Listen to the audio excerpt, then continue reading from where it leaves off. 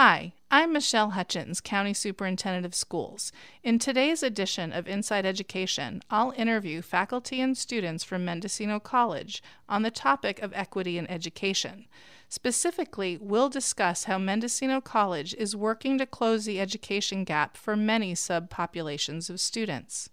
My guests for this hour are Minerva Flores, Director of Institutional Effectiveness, Research Equity and Grants at Mendocino College, and Mendocino College student Leonardo Rodriguez. We're going to hear from both of them about how Mendocino College is working to close the achievement gap for many subpopulations of students. This show was pre-recorded on Tuesday, July 27th, 2021. Ms. Flores, why don't you introduce yourself to our listeners today and let them know what you do as Director of Institutional Effectiveness in the areas of research, equity, and grants at Mendocino College? Great. Michelle, thank you for the invitation today. What I do, it's been, I think in 2013, the position was reworked. Originally, we were just a research department. And then there was a shift because we were having all these initiatives coming down from the chancellor's office. And as a way to address those initiatives and properly have staff and data available to make institutional decisions, they expanded the position to include efficiency and also grants. Equity came later. So part of my position is to look at overall numbers of the college, who's attending. Are we reaching the correct areas in our service district? Are we accurately focusing on communities that are in most need, especially communities of color? Are we then looking at our data in a way that we can pinpoint any equity gaps within our completion? So looking at who's completing, who's transferring, who's maybe not being as successful in certain courses, and then kind of projecting what our population of students is going to look like in the future using some local California Department of Education data looking at K-12.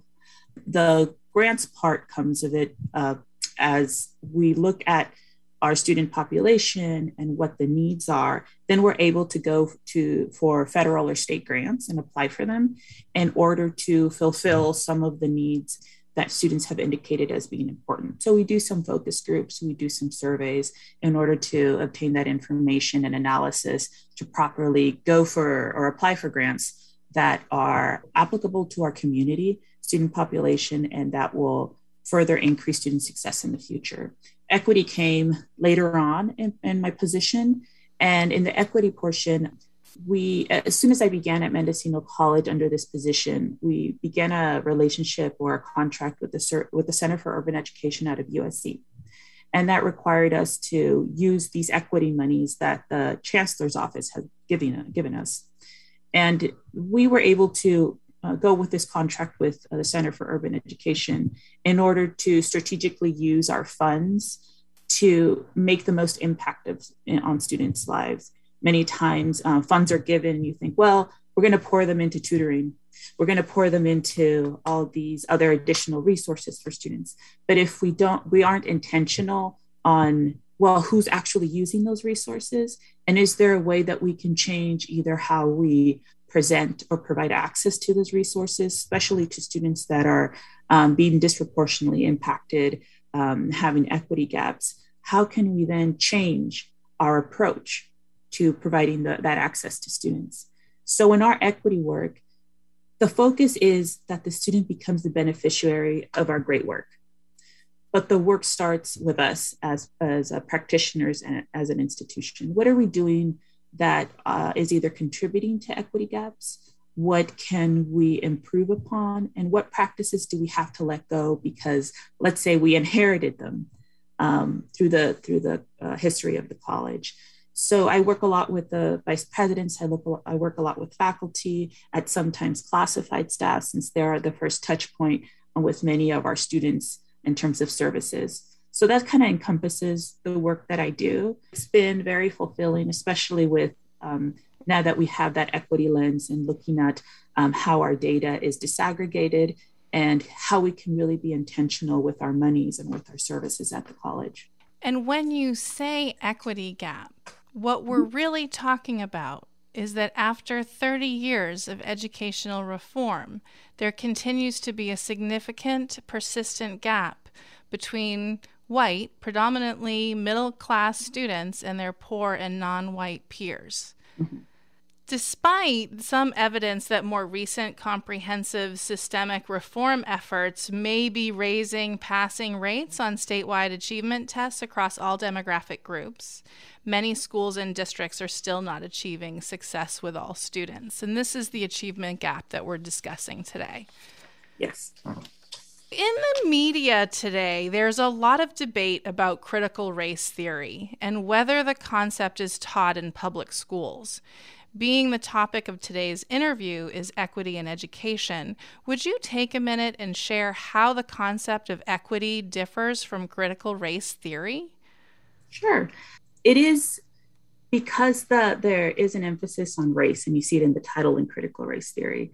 There's always some confusion as how equity is now an exact replica of critical race theory, and it's not. Critical race theory is not a theory present in K-12, so children aren't learning it. Actually, it would be inappropriate to teach that to that age group. And it came more out of the 1970s and 80s from law scholars, so Black or Indigenous or other people of color, exploring how certain laws, policies contribute to racist practices within our systems or agencies as a country. So it's not focusing on the oppressor and the oppressed. It's focusing on what has happened within the history of our country, relatively new history. Many people think, well, it started during the conquest. And we know that for thousands of years, we had people inhabiting this country and the countries of all the Americas. But what we term as the United States is relatively new. So when we look at critical race theory is looking at the dynamics within certain structures and certain policies. For instance, like in the 1930s, government officials deemed areas poor financial risks, and those were areas that are predominantly people of color. So critical race theory is looking at actions like that. It's also looking at, because of people or government officials deeming areas poor or bad investments, banks wouldn't allow loans. So this is not overtly indicating that it's looking at Blacks or Indigenous people or people of color in order to invest. It is indirectly affecting those people. We can also they also look at patterns of discrimination in housing policies and housing zones, not building affordable housing in areas that are too close to areas that are more affluent. So critical race theory is looking at those types of larger structures. And it's looking more at how we as a society are perhaps replicating those things in some of the practices. And one example that I read about was, it's called the Anti-Racist Education Show. I forgot it. It's a neat link. But they talked about, let's say a man opens a hotel, and this person really hates disabled people. So he creates a hotel that is not at all welcoming to disabled people. He doesn't, there are no ramps, there are no parking spaces indicated for, disabled or differently abled people to come into the hotel. So this person made it so it's very difficult to access. So then he decides to sell it, and a new owner comes in. Now the new owner may not loves disabled people. He has no issue, and nor does the staff. However, because the building or the practices are still there, although that person is not discriminating personally, it's not a racist person or people who discriminates against disabled, because of the building, they're inadvertently replicating and perpetuating bad access to disabled people. And that's how we look at our institutions. I think critical race theory, I'm not a scholar in it, but in understanding critical race theory, it's looking at something like that we've inherited some of these practices, and it's our due diligence to really examine them to see what inequities are being perpetuated. And so it's not looking at the oppressor and the oppressed necessarily. It's looking at what within the structure is really leaving people out and being very critical and analyzing it.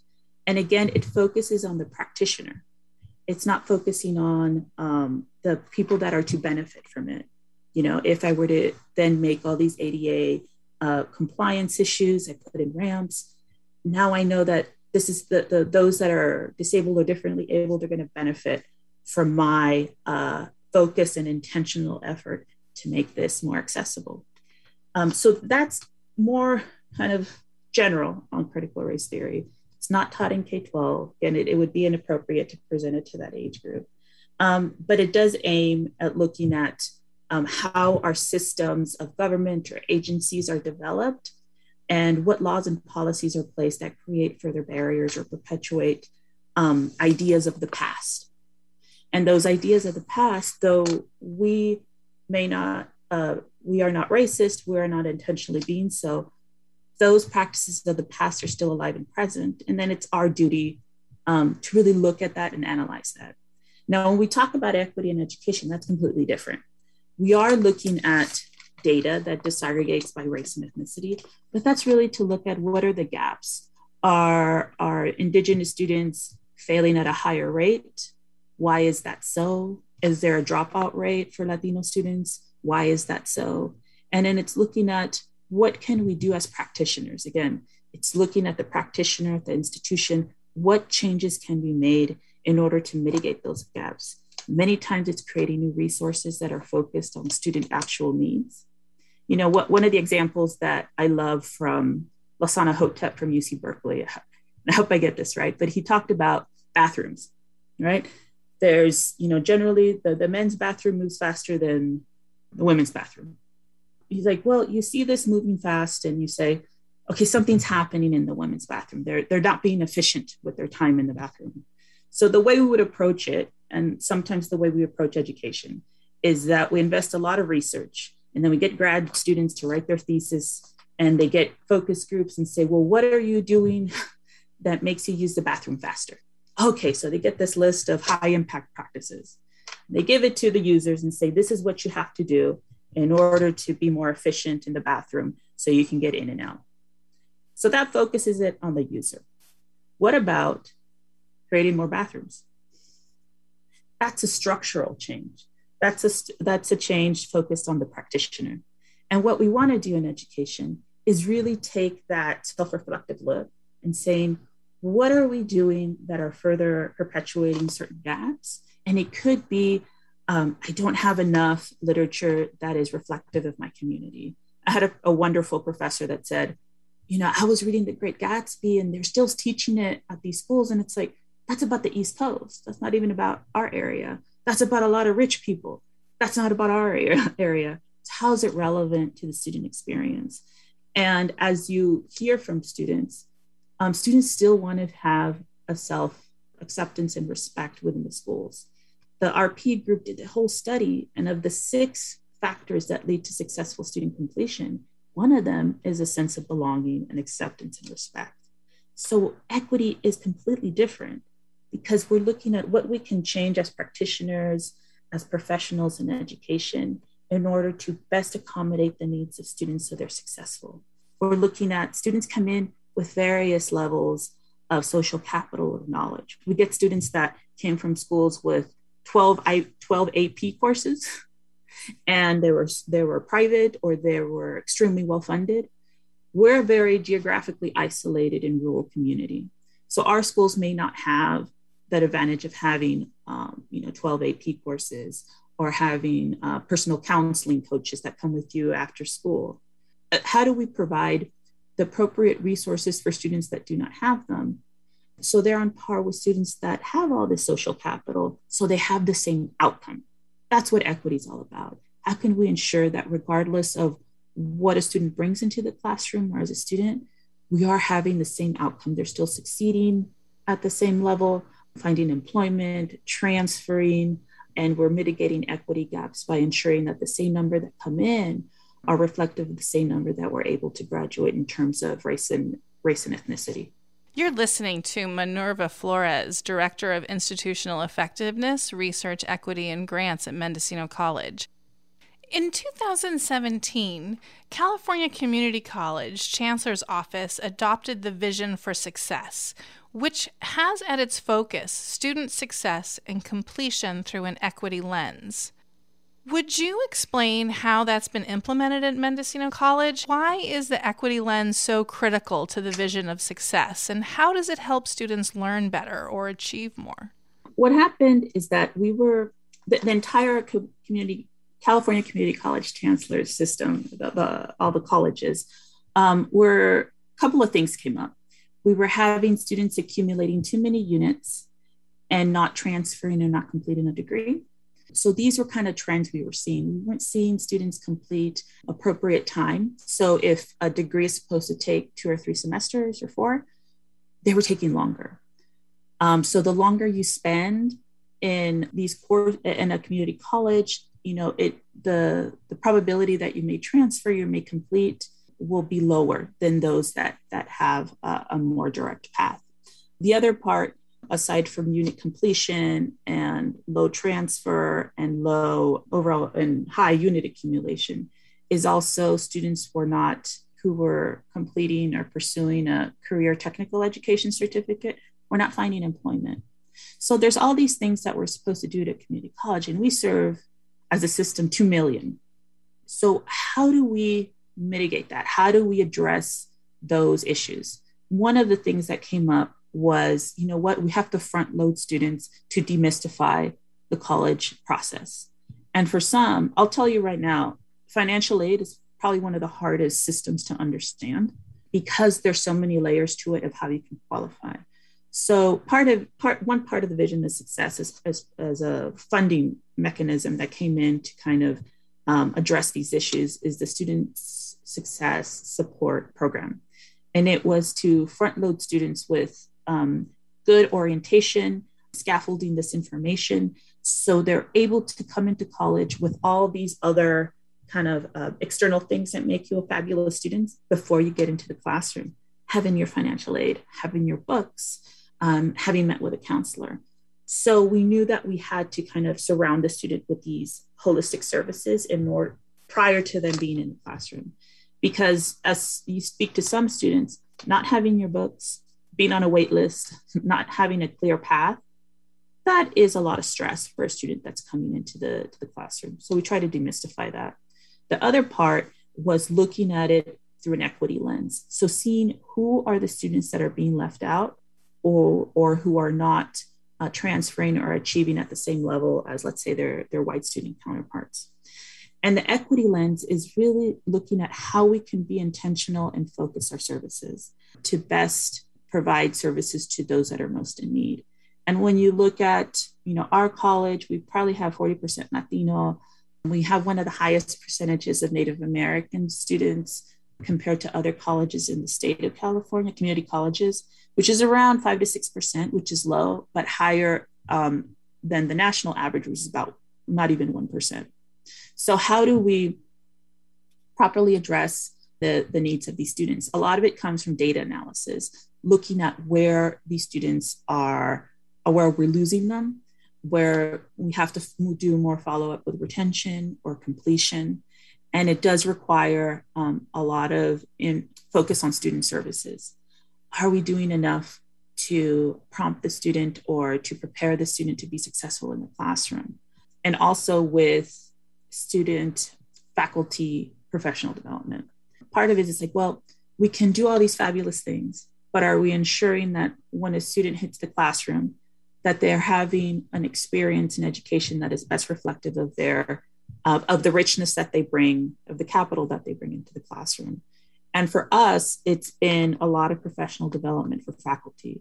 So one of the things that we did is that for faculty that participated in our faculty equity project and our partnership with the Center for Urban Education, is that we disaggregated all our data by subject and by discipline, and in many cases by instructor. And then they looked at where these gaps were.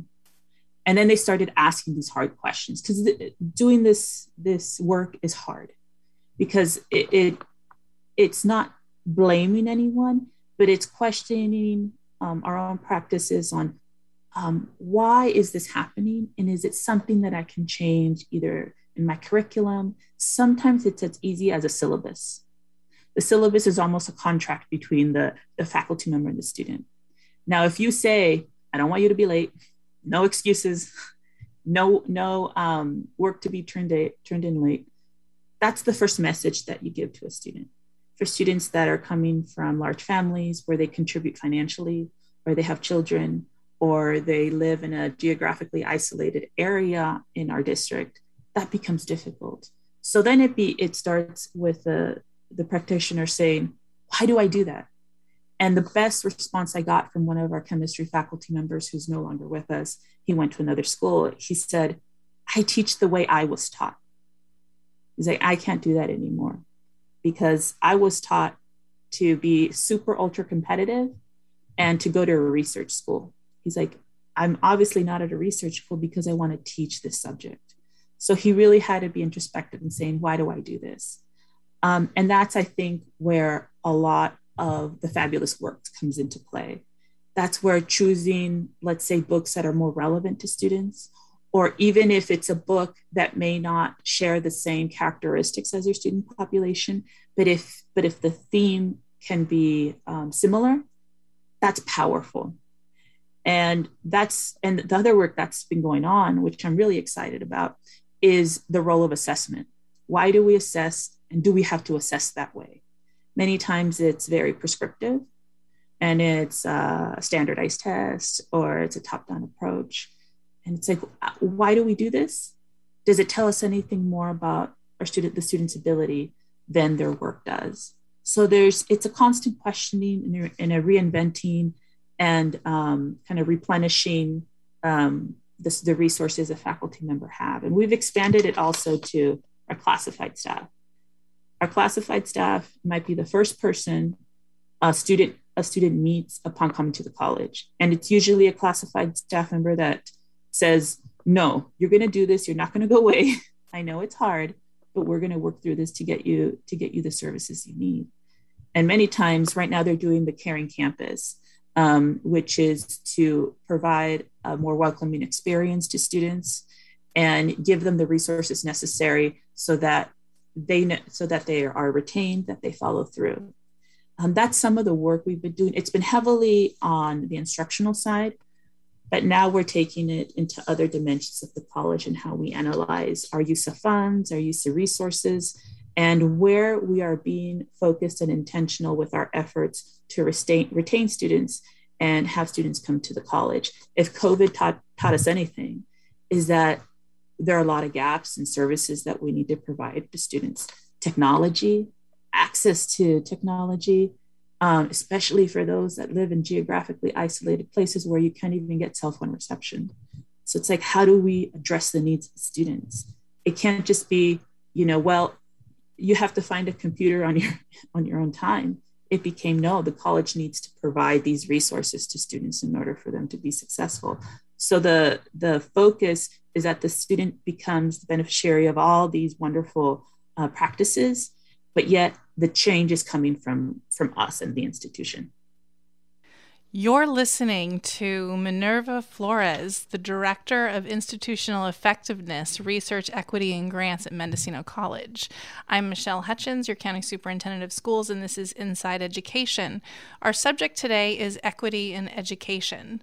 So, Ms. Flores, is it possible for curricular excellence to coexist with culturally relevant teaching? Does altering a curriculum to be less Eurocentric hold students to a less high standard? Absolutely, it can coexist. I think that's one of the fears that people have. It's like, well, if I make these changes, am I quote unquote dumbing down what I do? No.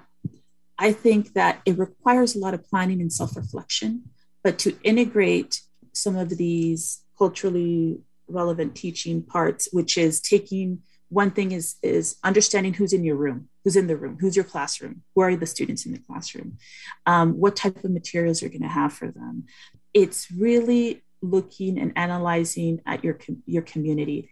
it doesn't dumb down curriculum. If anything, it enriches it. One thing that I've learned in working with our wonderful faculty is that if you hold expectations high for students, but you provide them the support, they'll meet you there. If you lower your expectations and say and do that, students will meet you there too. So the key is that yes, they can coexist and they can be rigorous. And if anything, I feel that when you add these components, it enhances critical thinking, because now you're making all these other connections that you wouldn't ordinarily see. You know, whether if you focus, let's say, if it's a history class that focuses on a very biased history, let's say, of our area, specifically because we have about 14 federally recognized tribes. There was huge genocide in our area. And although sometimes we think, well, that was a long time ago, you know, you meet elders that are still, that were kind of recipients of that type of abuse and that type of prejudice. And that's still alive with them. So for a student coming into the classroom and having that background, if that's not reflective in the subject that's being taught, that can be very hurtful, and saying, but this is the history of my people, and now it's not being reflective in the classroom. However, when you have it reflective in the classroom, it could bring up a whole bunch of other topics, and you can make all these links, whether it is with social works or whether it is with current demographics or the entire community, that can further educate other students into what really is the history of our district. And knowing that, I think, further enriches conversation, enriches and includes a lot of respect to the people that are here. You know, people say, well, they were here. It's like, no, they are still here. And because of that, and because of other communities that maybe are no longer here, that history has to be relevant and presented, because so many find it, have a huge connection with that. And it just further, I think, enriches the classroom, and it aids to student success as they feel more reflective in the narrative that's being presented in the work or the subject that's being presented by the faculty member, or the work or the homework that's being given. So yes, absolutely, it can coexist, and it does not negate a certain other history.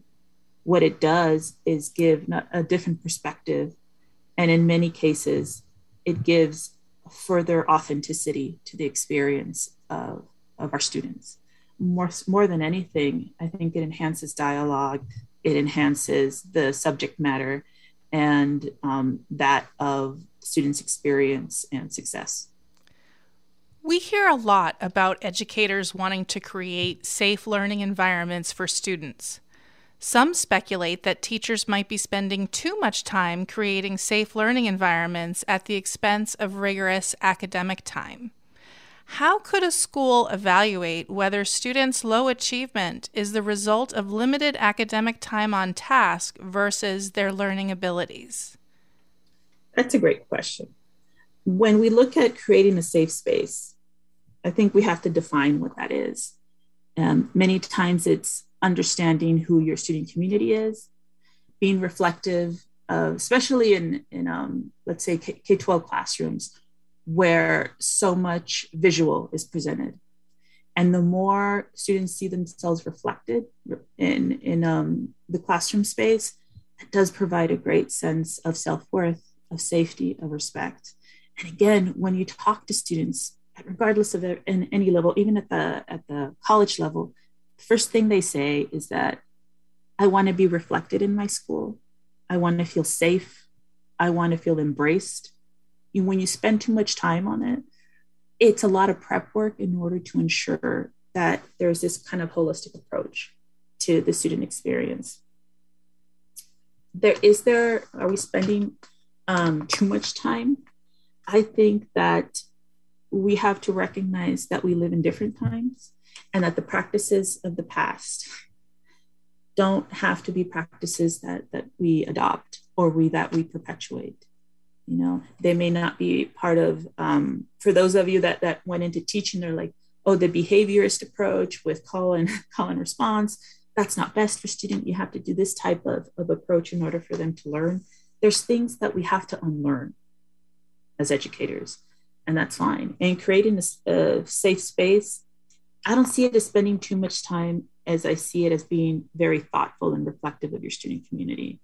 And I think that is key to having students feel that they belong, that this institution or the school is embracing them as a child or as an adult, and it's critical to their success.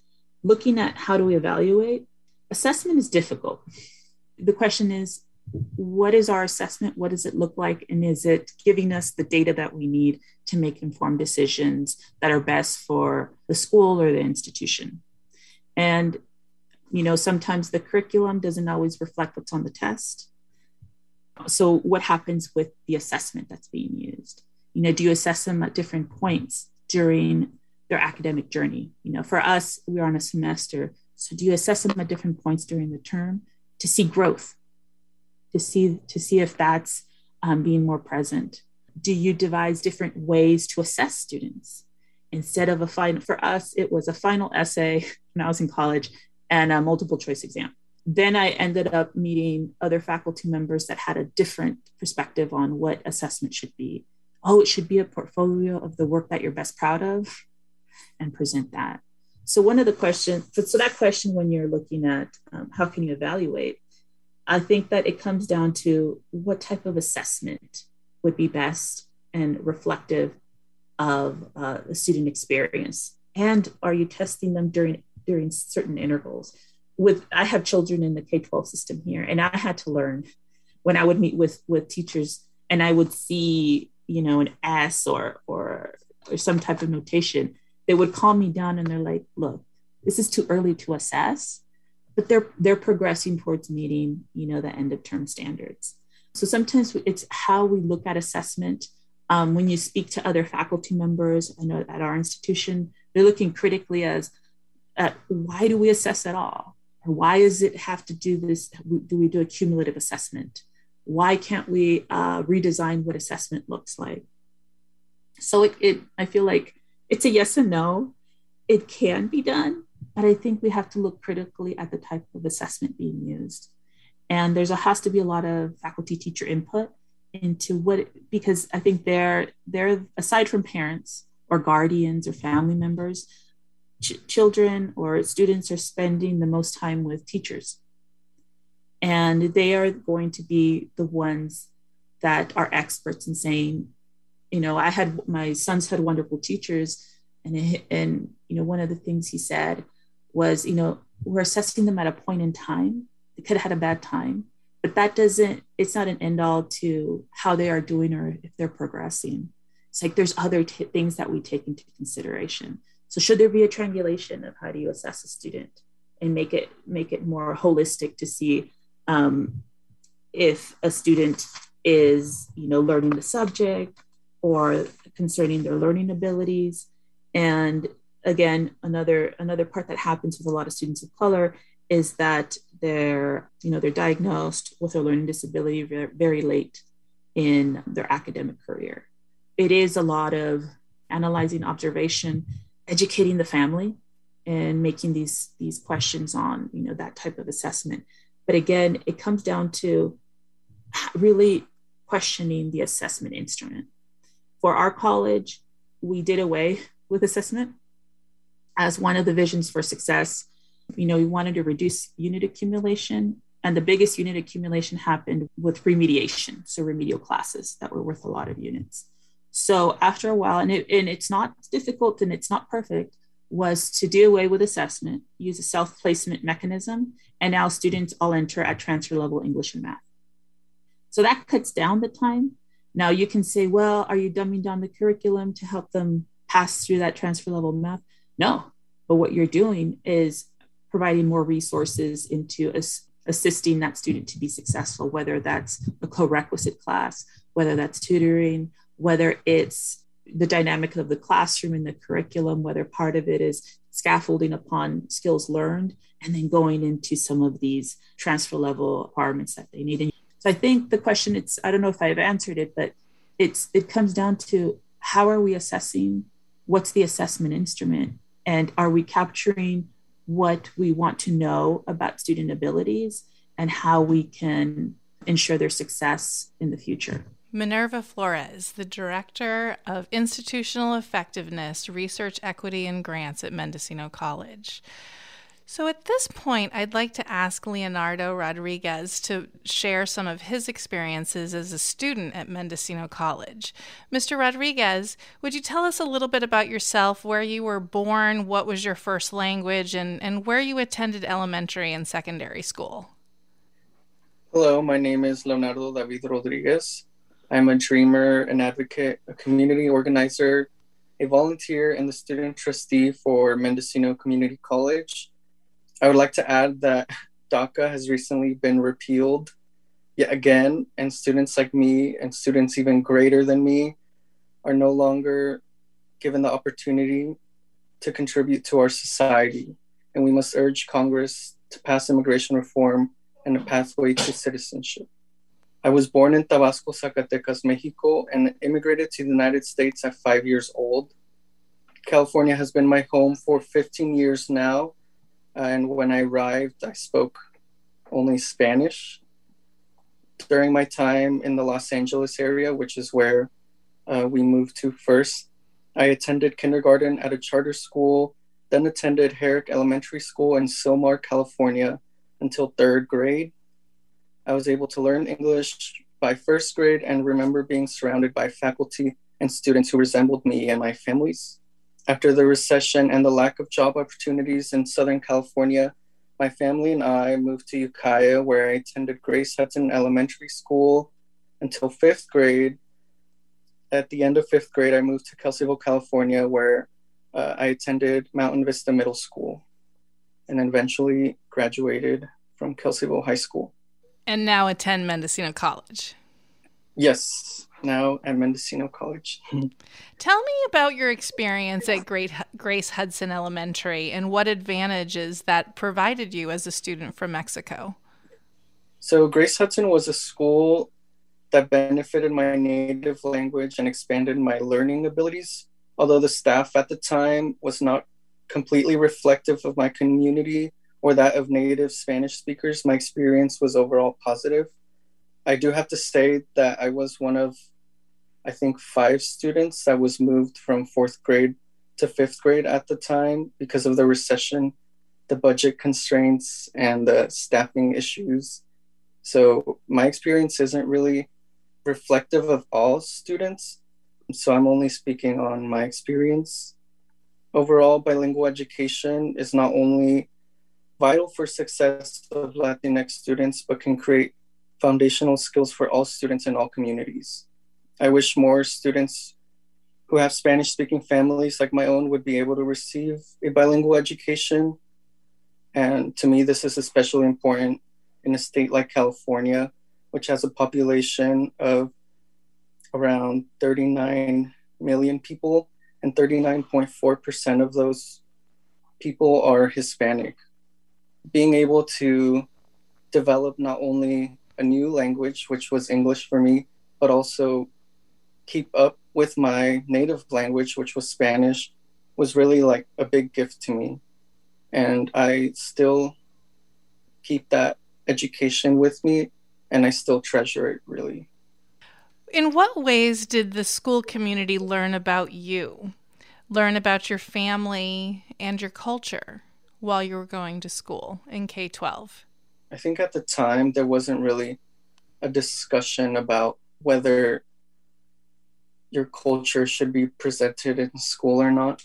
So I don't think the school community tried to learn much about me, as most students who move to a new school, to a new small community, I was asked to introduce myself, but I was not really confident when I was younger, not confident enough to share that I was an immigrant from Mexico or that I was undocumented. And that really just comes from a place where at the time it was taboo to be outspoken about being undocumented. it was taboo to even know Spanish. There was a lot of Spanish speakers at the time who would pretend not to know Spanish because it was hindering to their assimilation experience and being American. Compared to Mendocino College, where I met at the time when the campus was open, I would meet a lot of people and I would like to hear about their stories and where they come from, and they would reciprocate that. And that would be faculty and students. What were the reactions of other teachers or students when you shared your stories? I think a lot of times when I share my story, especially that I'm a DACA recipient, a lot of people are usually shocked at first and they're like, "What, you?" And that really just shows that DACA recipients really can be anyone and they can become anyone. I know there's a lot of DACA recipients that are doctors, they have their bachelors, their masters, they're homeowners, they're lawyers, and they would usually be surprised. As I got older, they would be more understanding. And I would also be more truthful with my experience being not only an immigrant, but an undocumented immigrant, and also being low income as well. I'm Michelle Hutchins, your County Superintendent of Schools. You're listening to Leonardo Rodriguez, a student at Mendocino College, and we're talking on the topic of equity in education.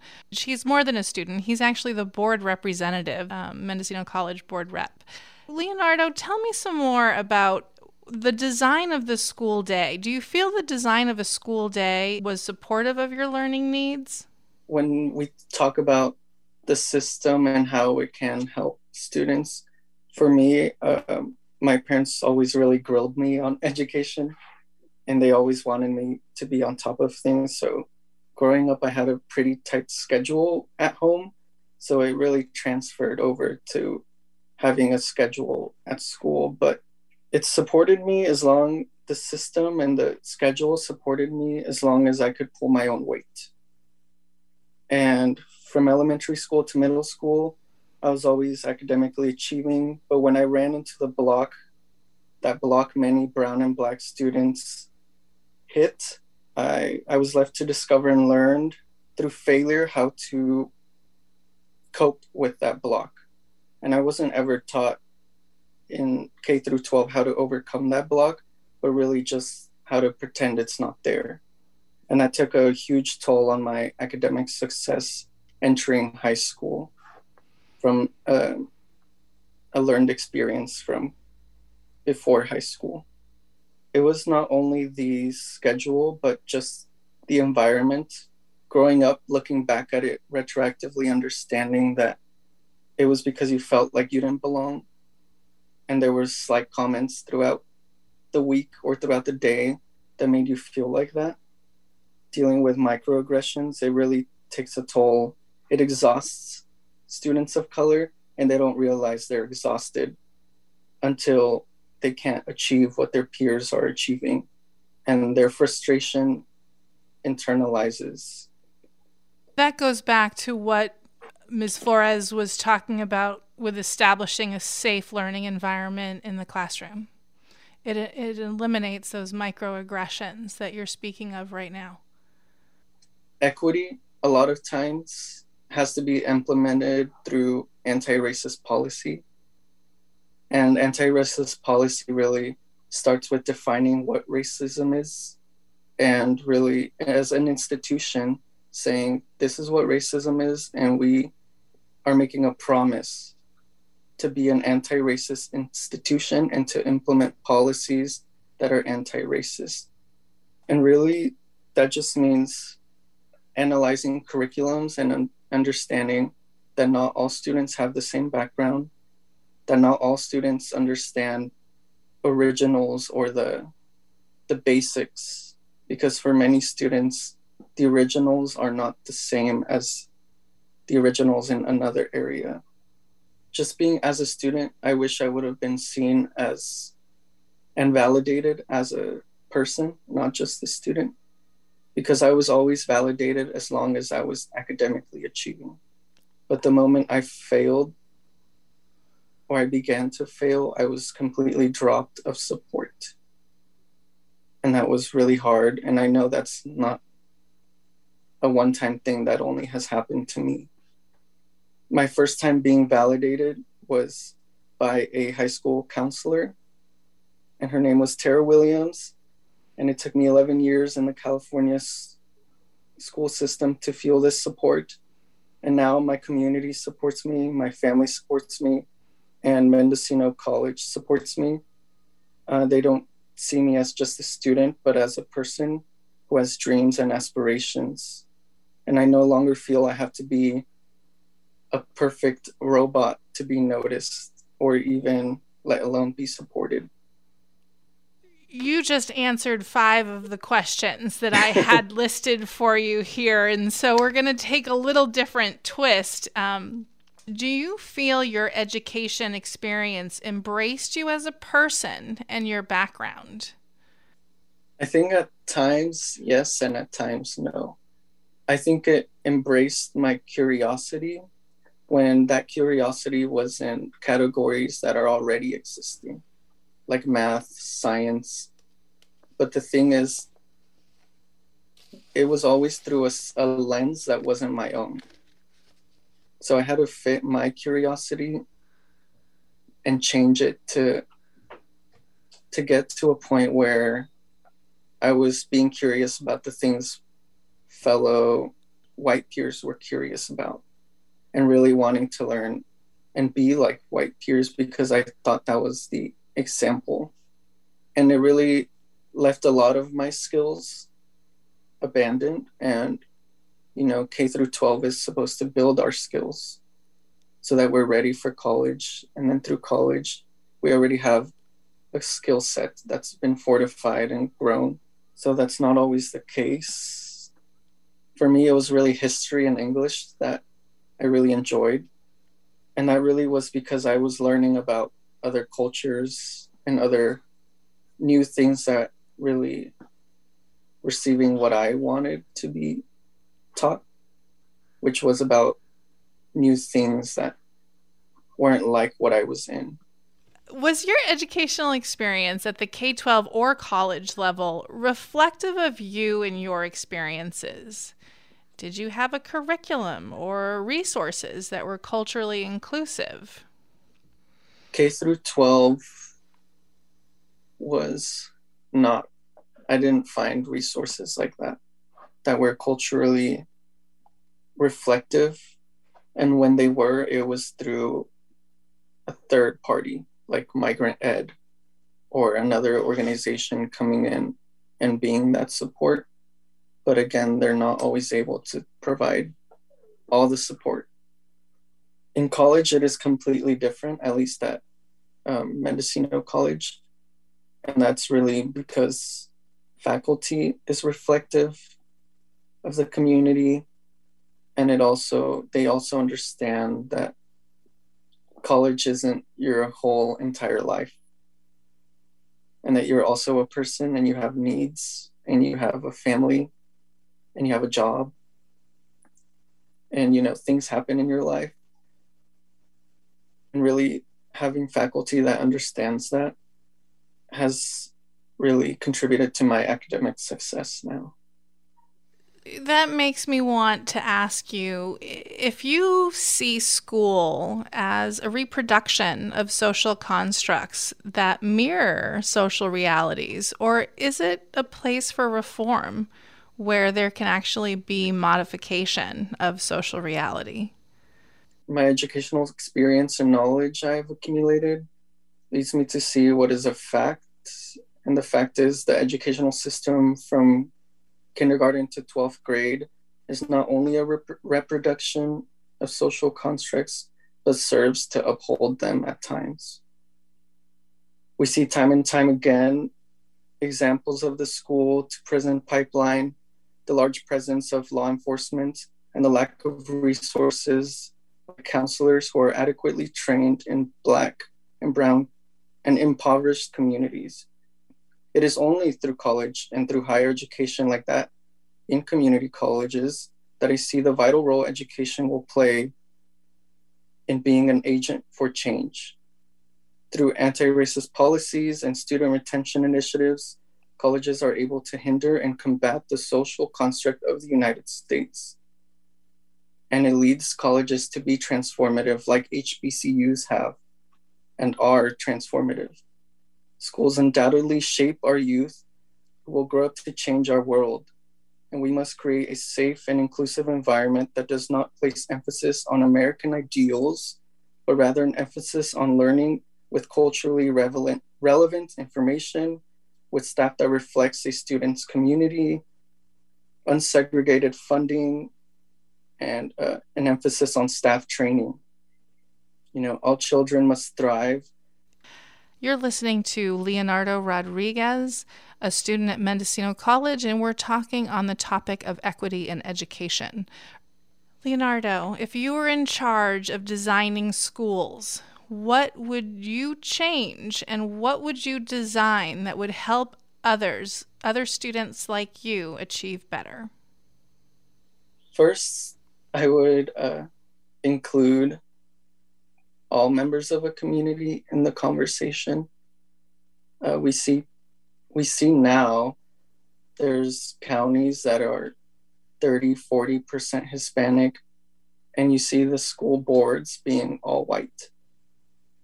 And although you can say we're having a conversation, that conversation is really saying, this is our table and we're inviting you to it.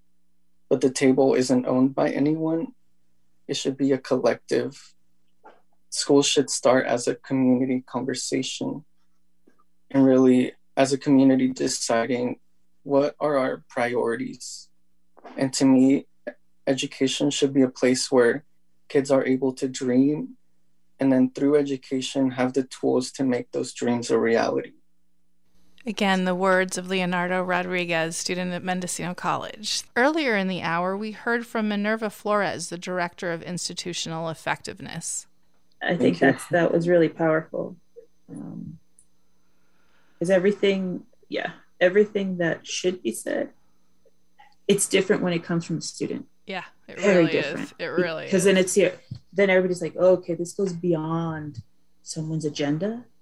This goes to the heart of who the recipients are. And I think that's really hard for people to remember. Like, this is for the future of students, for the future of adults, and to be very intentional with how we present information, what resources we provide. One of the important things that we tend to forget is to give students that time to say, if now's not the right time for you, you can come back and we're always going to be here. That's a lot for community college students, students in general. One of the things that I think sometimes lacks at the 4-year is that it's always go, go, go. And we understand that a lot of our students are part-time. They may not be eligible for all the financial aid, so there's that restriction. They might be the primary income or provide income to the household. They may have children. They may have to take care of their siblings. And with COVID, it just changed everything. And that's when I think that taught us a lot in, oh no, not everyone has a Chromebook. Not everyone has great internet connection. Not everyone can be turning in stuff when they have to assist their younger siblings also on Zoom. So there's all these things that came into effect in us understanding that our community is different. They have different needs, and we need to meet those needs as fast as possible. Yep. And that was just part technical and on resource wise, but it taught us a lot, and it keeps teaching us that these gaps do exist, and sometimes you see it more prevalent with people of color. You saying all that, it makes it real, that it's not just an anecdotal story. but that it's affecting students, and students are aware of this. And I'm jealous to a point where I think this generation of students have been able to explore that part more. I don't know if social media has kind of opened up the conversation to make the world more accessible, to make ideas more accessible, or the fact that our society is changing, our community is changing. And yeah, it makes me hopeful that, you know, there's just sometimes people need to let go of confusion or fear of the unknown. And my favorite Baldwin quote is like, if I love you, I have to make you conscious of the things you don't see. And that's, I think, what we're always doing. And I think students show that better than anyone. It's like, yeah, you can have these conversations, but we're the ones that are affected the most. And Leonardo was part of one of his first board meeting. And he said something, because there was conversation about, well, you know, some people like to work from home, and should we reopen? And Leonardo said something, and I told the president, and I was like, what Leonardo said just brought it all home. And he said, we want to come back to campus. For many of us, that's our only escape. That's where we get the most connection. That's where we get the most progress. That's an experience that we have to have. And it just reminded us all that there's all these logistics in coming back in person. It is urgent for us to no longer interrupt the academic career of students in terms of being on the campus physically. I think that's definitely true, though, how showing us what we don't see really does help. I would always compare myself to fellow peers who were going to UCs and UC Berkeley and UC Davis and UCLA. And then you really hear the stories of people of color going to those colleges, and they're like, I was put on academic probation my first year. I almost got kicked out of college. And it's really because they really didn't have the skills they thought they had. Yeah. Because it's like, you can have, they prep you for the A through G requirements, your AP, and then you get there and you're like, when I went to college, I was like, wow, not all Mexicans are poor. Because that was the first time I met other Latinos that were wealthy, and I was like, wow, this is weird. And I'm like, so your parents aren't farm workers? No. Oh, that's weird. And my big thing was, you have a car? Oh yeah, my parents bought it for me. And all of this work comes from that place of love and respect. And it's hard to see these things.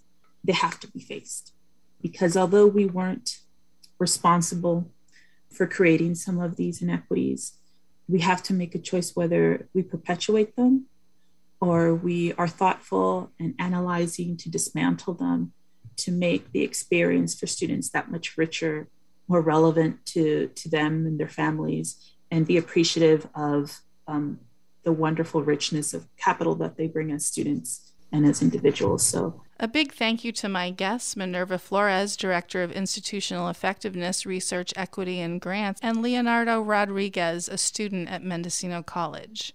This is Michelle Hutchins, County Superintendent of Schools. Thank you for listening to today's edition of Inside Education. Up next is Democracy Now! Thank you for listening to Community-Supported Radio. If you enjoyed this podcast, you can go to kzyx.org to find more shows and content like this one. While there, you can stream us live or check out our jukebox. And if you like what you hear, consider donating by clicking the red donate button in the upper right corner. We are Mendocino County Public Broadcasting, listener-supported community radio. KZYX, Philo 90.7 FM, KZYZ, Willits and Ukiah 91.5 FM, and Fort Bragg at 88.1 FM. Thanks for listening.